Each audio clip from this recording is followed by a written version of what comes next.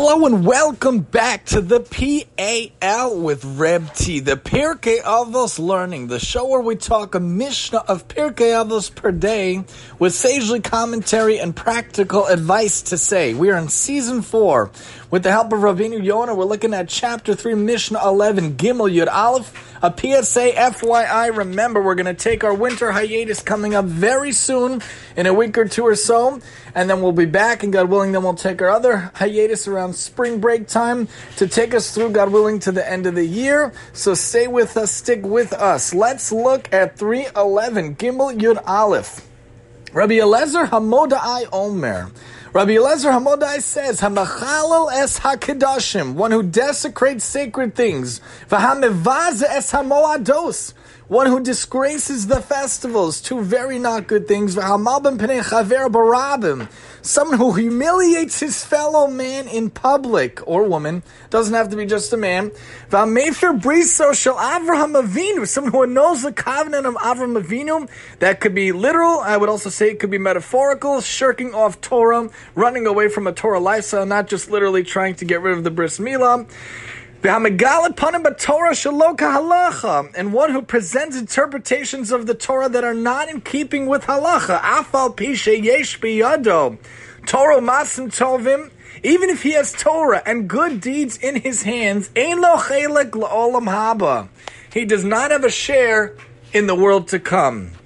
These are very bad things to do. Desecrating sacred things, like taking your tefillin, God forbid, and throwing them over the sea, or throwing them onto the floor on purpose, or like destroying them. Really terrible things to do to the mitzvah objects, or mitzvahs in general, things that are sacred. You know, God forbid, people desecrating shuls, people desecrating Torahs. You think about World War II, the Lahavdil, the monsters, what they did to all these beautiful, wonderful, holy things in Judaism, not good things. People that desecrate, disgrace the festivals, going out and about, not doing the right things on Shabbos, calling, driving, not things that we should be doing on Shabbos. And someone who embarrasses his fellow man in public, also a really not good thing. The Gemara talks about, and the sages learn out, the commentators learn out, it's better to throw oneself in a fiery furnace than to embarrass someone in public. We learned that from Yehuda and Tamar. We have a whole lecture series about that, talking about embarrassment, how important it is not to do so. Yehuda and Tamar, the whole situation, she was about to run to be burnt, rather than embarrass Yehuda until the situation worked out, because she had the signifiers, she had the staff and whatever.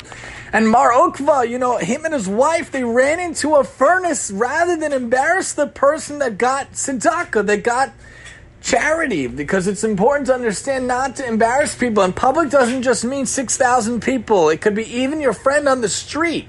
It could be even talking with someone. It could be nowadays even cyber, online, social media, cyberbullying, terrible things that are going on with the advance of technology, recording and blasting it out, or WhatsApping, or text messaging, or group messaging, all ways that can embarrass someone in so many, unfortunately, ingenious ways, in the wrong ways to do bad things. Don't do any of these things, not good things to do, and don't shirk off the Torah, whether it be physically trying to alter your biology from the bris or whatnot, God forbid, or shirking off metaphorically, spiritually, the yoke of Torah, trying to run away from a Torah lifestyle, throwing off the tzitzis and the tefillin and the talis and the kippah, running away to the India or whatnot. Don't do those things. Keep with the Torah lifestyle.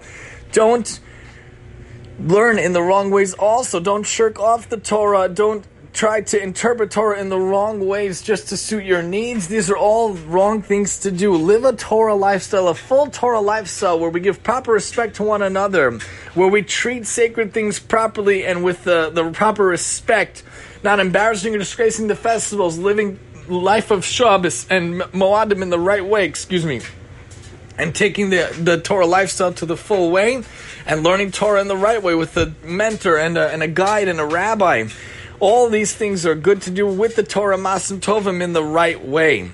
Let's see what Rabbeinu Yonah tells to add for us also. Desecrating sacred things, one who invalidates and defiles sacred objects, whether sacrifices for the altar or sanctified objects belonging to the temple, has no share in the world to come. not good things to do. One who disgraces the festivals. These two are mentioned together because they are both called holy. The Torah refers to sacrifices as holy of holies, and to the festivals, these are the appointed times of God that you shall call holy convocations. These are my festivals. That comes from Vayikra. One who desecrates these two sacred entities loses his share in the world to come because he has profaned what is holy to God. As our sages said, one who desecrates the festivals is as if he worshipped idols. As it says, you shall not make for yourself graven gods. That comes from Shemos. Immediately followed by observe the festival of Matzos from Sachem. Here the Mishnah says one who disgraces rather than the one who desecrates, because it is not speaking of desecrating the days of the festival itself. There's no need to even mention that, because observing the festival days is like observing the Shabbos. It refers instead to one who does work that is forbidden on the intermediate days of the festivals, Chol HaMoed. He disgraces them by saying the intermediate days do not have the sanctity of the festival itself, so I can do whatever work I please. His behavior is despicable. He is not even ashamed of it. Who humiliates his fellow man in public. This is a subcategory of a prohibition that one should die rather than transgress. The three primary prohibitions for which we are commanded to give up our lives are idolatry, immorality, and murder. But really, in terms of embarrassment, it's better to die than to embarrass someone. God forbid. A subcategory of idolatry is planting a tree used in idolatrous services. In Asherah, as our sages said, anything may be used for healing except for Asherah trees. Even though the tree itself is not an idol, but only something used as an adjunct to its worship, one must still be prepared to forfeit his life rather than derive benefit from it. Subcategory of immorality is gazing at or conversing with a married woman. Here too one should be willing to give up his life rather than transgress, as we find in the case in Sanhedrin. Man became obsessed with a certain woman to the point that his passion was life-threatening.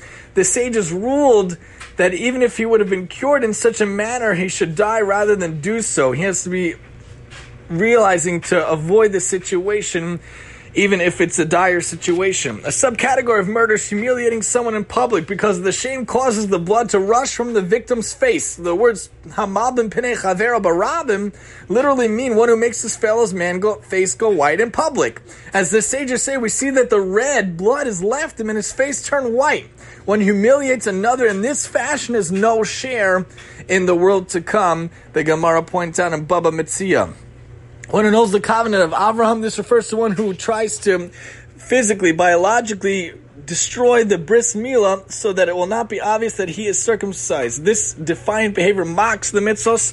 I would also extend on a very small, humble level, I'm not a rabbi or anything, that if you're shirking off the responsibility of Avraham Avinu spiritually, not being an embarrassed person or humiliated person or having shame or having the conscience of a good-eye, generous spirit that is the hallmarks of the Jewish people, also is annulling the spiritual covenant of Avraham as well. One who presents interpretations of Torah that are not like halacha, this refers to one who behaves brazenly towards the Torah, sitting openly in public, coming from Yerushalmi Peah. It also applies to one who is brazen to Torah students, Yerushalmi Peah points out. And Sanhedrin also points out.